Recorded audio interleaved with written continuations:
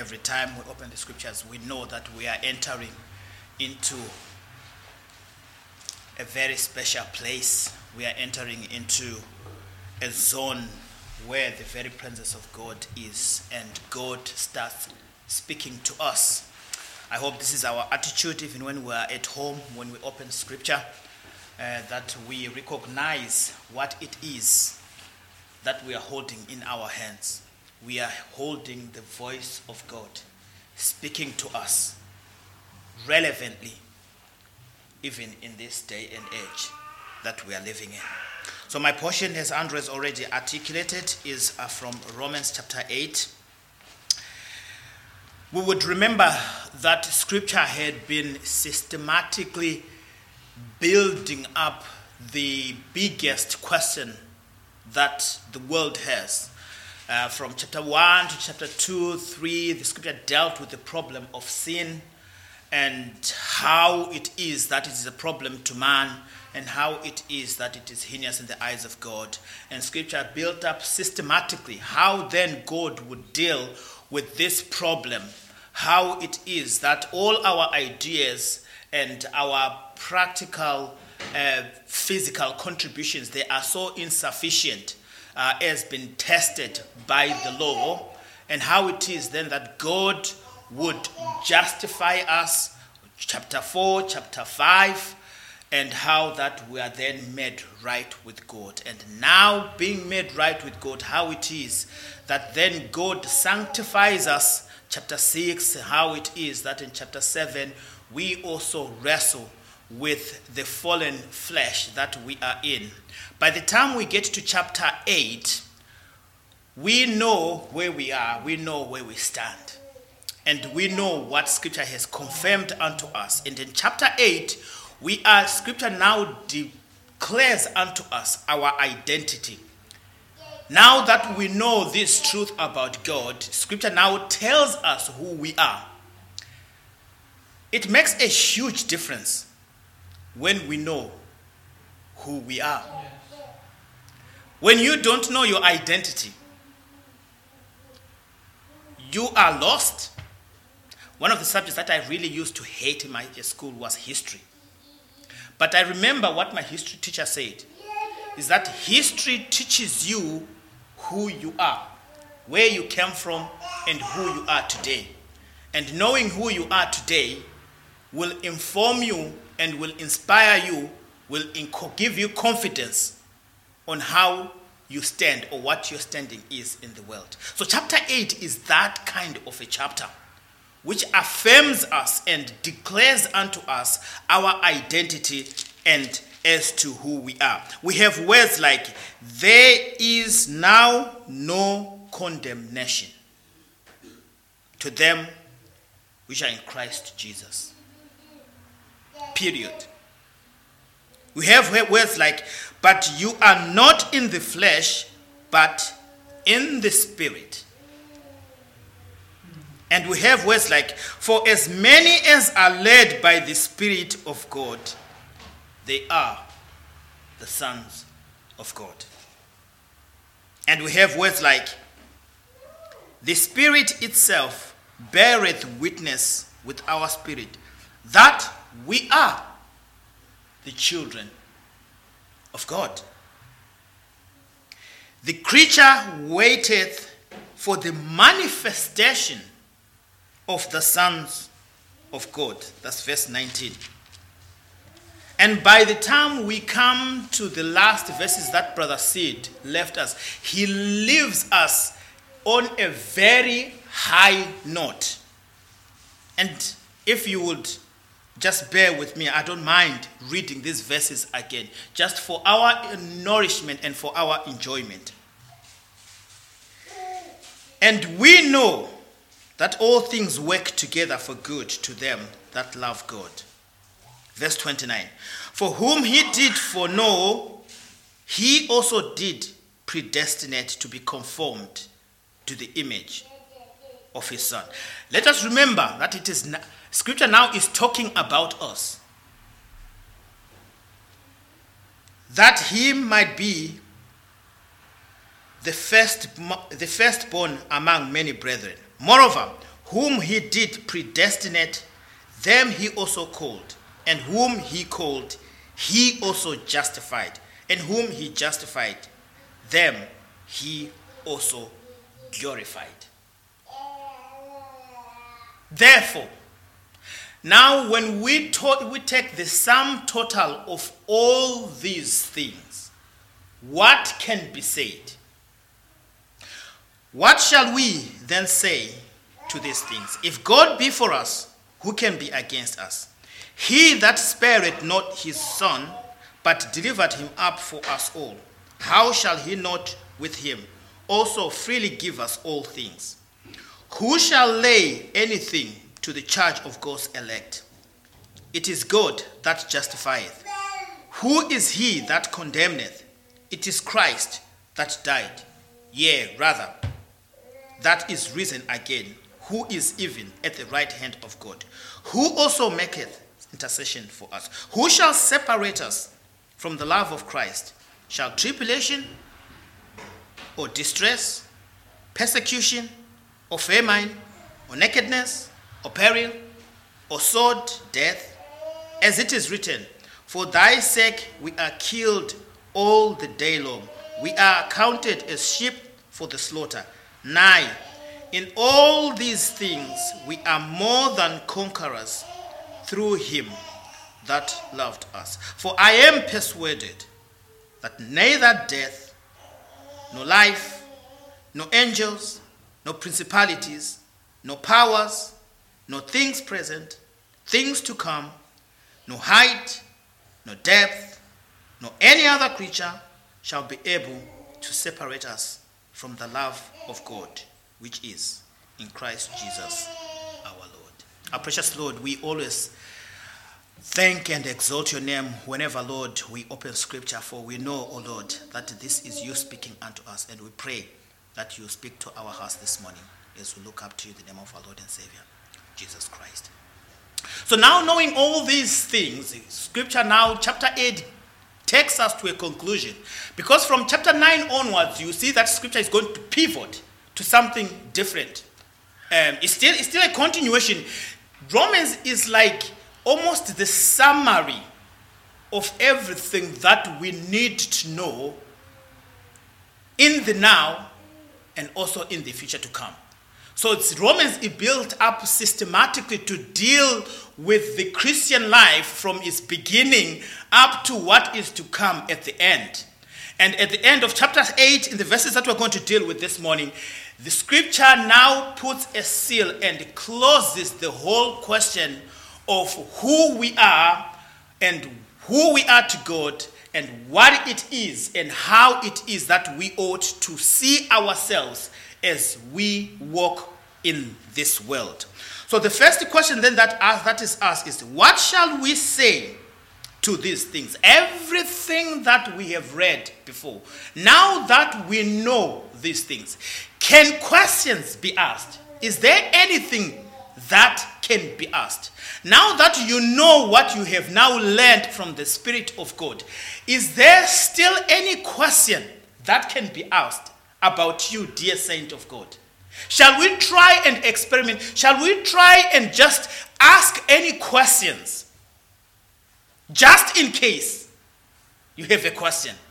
Just in case, maybe, just maybe, you just recently came into the faith and life experiences, and maybe it doesn't feel like, you feel like there are some contradictions that are happening in you. Just in case you got questions, let us look at some of these questions. Let's just for the sake of it, let's ask ourselves some questions so that as a child of God, as you walk in this world, be not confused as to who you are. Because if you are going to determine your identity by how you feel and what you see outside in the world, you are going to be confused. We do not determine our identity by our feelings in the morning, by what we have done or said, by what other people say about us. Our identity is firmly rooted with what Scripture says about us. And so these are some of the things that we're just going to try and look at very quickly. The first one that we're going to look at the sufficiency of God. The question might come into the mind of a believer. If God be for us, who can be against us? He that spared not his own son, but delivered him up for us all, how shall he not with him also freely give us all things? In other words, the question that is being asked here rhetorically is God sufficient for you, Christian, whilst you are still here? Is he sufficient for us? Because we know, whilst we are still here, we are going to be needy. We are going to be a people that are going to be needy. Is God sufficient? If God be for us, who can be against us? The question here is, he that spared not his own son. Let that sink in our hearts. Sometimes familiarity of Scripture lightens some of these meanings. But Scripture is saying, let's stop a little bit. Because as we are in this world, as we live in this world, as the saints of God, we can feel so inadequate and so deficient sometimes that we may think, is God enough to take us through? Is God enough to see us through in this? But look at how Scripture responds to us. He that spared not his own son. Scripture says, stop for a moment. Think about it. If God would not spare his own son for you,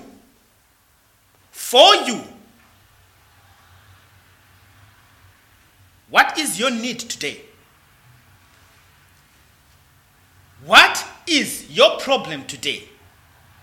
Where are you today? If God did not spare his own son, if God would give the greatest and biggest treasure, remember, God gave his son while we were yet vile sinners. And he did it anyway. God would give the best of heaven in the worst of your condition. Would he not give you today what you need, what is sufficient for you today in your need? Would he not? Is there ever a circumstance that is much bigger to the situation or the status, the condition that you were in when God gave his son? Is it even possible that you can think of any situation that we can find ourselves in today as the saints of God that is greater than the situation that we were in when God gave his son? Think about it. I cannot think of any situation in my all 43 years of existence that is much worse than the situation that I was in when God sent his son to me. That question pales in comparison. The God who is our Father stooped so low to us and went the furthest possible for us in the worst of our condition. How much more now that we are his? How much more that we are now the saints of God? Now, this is not so that we can jump in front of a moving train and we thrust our hands and say, if God be for us, who can be against us? That is not what scripture here means. When I was at boarding school, we had these shoes. We used to call them bumpers. They were like thin at the front of the sole, and then they would like increase to the back of the sole. The sole was made of some kind of like rubbery material. So we used to call them bumpers. So when like there were things like a prize giving and you knew that you were going to get a prize, yeah, if you didn't have them, borrow them. Borrow from somebody who had the bumpers. Because when you have taken the prize there, when you leave the stage, we would walk like this. And so they helped the spring, these shoes, they helped that spring. Why? Because you're like, I knew who I was. I won a prize because, I am different. I won a prize. I am different. We don't go about bumping in this world. But we can know these things for ourselves. For our confidence. What the scripture here is trying to do is trying to root us very deeply so that we can understand who we are in the eyes of God. Because the world is going to try to teach us otherwise. But now scripture is going to give us bumpers that are going to give us the confidence in this life that we are in. If somebody comes or a circumstance comes in our lives, we are going to remind ourselves who we are in the eyes of God and say, we know who our God is. We know who our Father is. There is no condemnation to us. This is not a license to sin. This is not a license to live in any way we like. But this is an assurance unto us to say, as we walk in this life, God is sufficient. He is going to deliver. God is everything that we will need. Yes, circumstances might try, but He did not hold back His Son at my worst of condition. He did it. He gave His Son. How much more, whatever it is that we are in or find ourselves in this world today, He is a God who is sufficient. Maybe just for the sake of it, just maybe, let's ask another question. Let's see if maybe you are still not convinced. Maybe we can find a weakness here in this relationship. Maybe we can find a crack that can be exploited. The next question is to be asked: who shall separate us from the love of Christ? Maybe before we get that, who shall lay anything to the charge of God's elect? Now, this is challenging. This is a judicial question that is challenging our judicial position with our God. Because if God is sufficient for us, okay, now we know that God cannot fail. God's character, our Father, is so great, He is going to see us through. What about our end of the spectrum? Can anything be laid against us? After all, we are only human, aren't we? Can a fault then be found? Can this relationship be severed if we cannot find it from the sufficiency of God? Because God is sufficient. Can a fault be found from the saints of God? Can we find a crack there? Can a question be asked? If we can examine the life of a saint and find a charge that we can then say, aha, the enemy can then say, aha, I got you there. God is sufficient, but look at you. Look at you. God is sufficient, but you are only human. But I love the response of Scripture. No. There is no charge there. Why? Because it is God that justifies. Do you know that you're justified? It is God that justifies. Who is he that condemneth?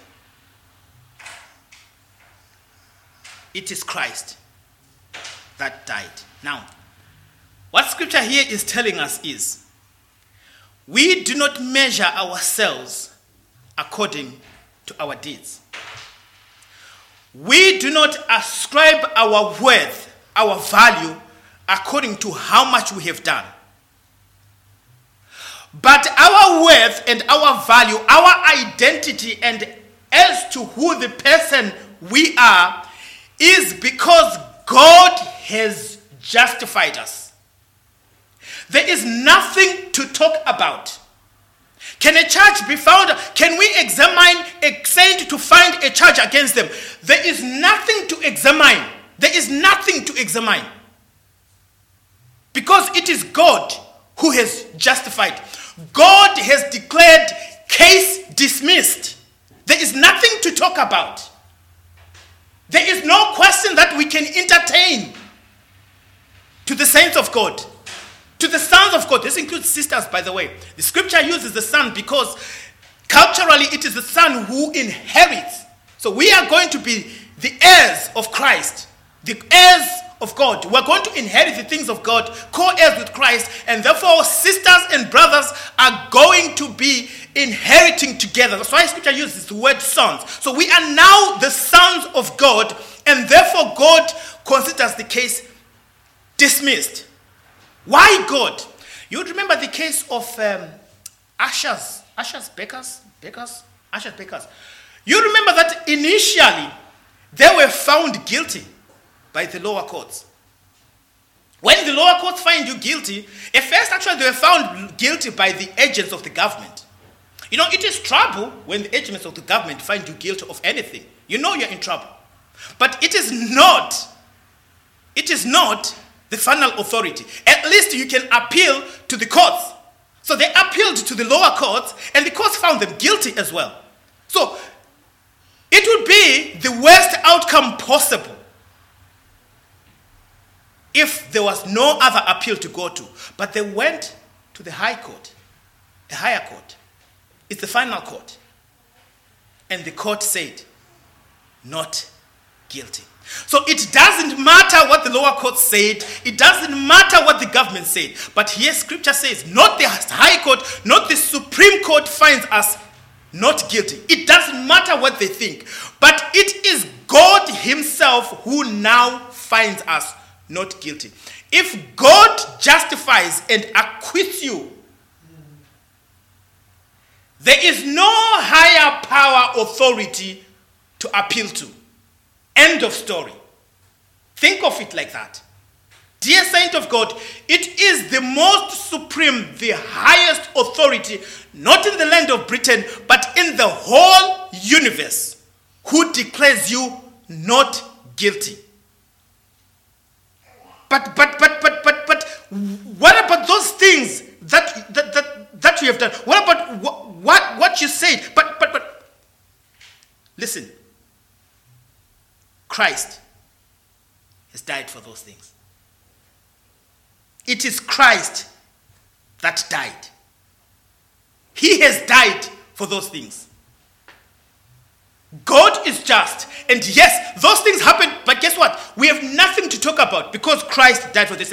And I will prove to you that this case is null and void. There is no judgment. How do we know that we have been justified and rendered not guilty? How do we know that we have been acquitted? There is an empty tomb in Jerusalem. I don't know a lot of speakers that have spoken on the empty tomb. The resurrection of Christ is incredibly powerful. If Christ did not rise, right? Here I'm just talking a useless hypothetical. If Christ had not risen, right, we would have nothing to assure us of our redemption. Because it would have meant that the consequence of sin has prevailed in the work of Christ. We know that the scripture tells us that the power of sin is death. If Christ had not risen, if we are talking ourselves into a lull of justification with a Christ that is dead in the tomb, we are fooling ourselves. Because what that means is Christ came to deal, Christians, we claim, Christ came to deal with the power of sin. But if Christ remained in the grave, that would have meant that the power of sin prevailed over him. It still would have had a hold over him. We would then have a question about our eternal security. But scripture here reminds us that, yes, whatever has happened, it is Christ who died. But let me tell you something else. We know for a surety that Christ's death vanquished all our sins. Why? Because he rose from the dead. There is an empty tomb in Jerusalem. In all of humanity, there are people who were raised from the dead. Scripture records that, but they still went on to die again. But this one, those who were raised from the dead and they went on to die again. Why? Because the power of sin, they cannot overcome themselves the power of sin. But Christ, who's the anointed one of God, who is unique, triumphed over death. He defeated death. He overcame the power of sin, which is death, and rose again. And he is a testament today in that he is seated at the right hand of the Father. And what is he doing? He maketh intercession for us. How does that make you feel? He is interceding for us. I don't know about yourself. Sometimes, I know that sometimes my heart smote me when I have done something that I know I shouldn't have done, or said something that I know I shouldn't have said. And I feel so smoten that I can't even get myself to pray. Can't even get myself to apologize, to confess. But isn't it good to know that he intercedes for us?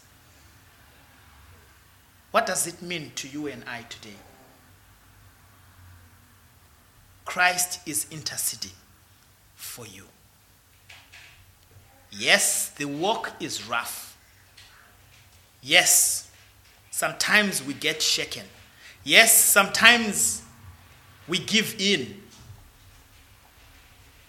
But he intercedes for us.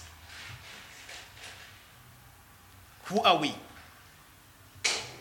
We are them whom God has justified. Who are we? We are them whom Christ has died for. Who are we? We are them whom Christ rose from the dead for. Who are we? We are them whose Lord is seated at the right hand of the Father. Who are we? We are them whom he intercedes for even to this day. Talk of security.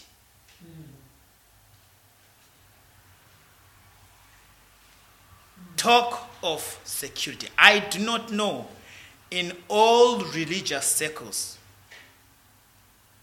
any better affirmation and security than that which is offered in biblical Christianity. you are safe. We will deal about different issues as we seek to grow and be conformed into the image of his son. But one thing that we understand, and I want us to take from this room this morning, is that we are good. Not that we are good in ourselves, but we are safe. We are safe. Not because of us, but because of him. Then scripture goes on to ransack the entire universe, to try and see if there is anything that can be found. Is there anything that can be found? Now we know the sufficiency of God. Now that we know that our judicial position is firm and we are secure, is there anything? Can we search beyond the universe? Is there anything that we can search? You can read for yourself. Who can separate us from the love of? Is it tribulation? Is it distress? Is it persecution? Is it famine in all its horror? Is it nakedness? Is it the threat of death and the sword? Is there anything that we can possibly think of that can maybe perhaps separate us from the love of God? Yes, it is true. We are killed all day long. We are like sheep to the slaughter. Have you seen how the courts are so against sometimes the things that you stand for, dear believer? How does it feel at workplace when you are the only one who is offended by the things that come in your ears? How is it that when you voice yourself against bad language at workplace, you are looked at as if you've got horns on your head? How is it that Christians have been passed over promotions because of their faith? How is it that Christians have been sacked from their jobs because of who they are? We are like sheep in this world. The world will go to get us. But even then, nothing can separate us from the love of God. You can search the entire universe. For scripture says, I am persuaded, neither death in all its vile, neither life in all its allure and all its promise, neither angels in all their power, or principalities, whether seen or unseen, no power, human or otherwise, no things present, circumstances that we can find ourselves in now, no things to come, whatever the future holds, no height, no depth. Can you think of the length and breadth of the universe? No, any creature, anything that has been created shall be able to separate us from the love of God, which is in Christ Jesus our Lord. Now, we can do all things through Christ that strengthens us. But we don't run and jump in front of running trains. We do not sit in burning houses and say we can do all things through Christ that strengthens us. This seeks to affirm us of the eternal security, of the assurance that Scripture gives us, the identity that we need to take to the bank about ourselves, and know that whatever this life holds, whatever it brings, I know who I am, and I know who my God is. Let us pray. Our precious God, sovereign and divine, we thank you that there is no other God like unto thee. We thank you, Lord, that when we open scripture and your voice is heard in our hearts, Lord, it rekindles a fire of joy, a fire of confidence. It rekindles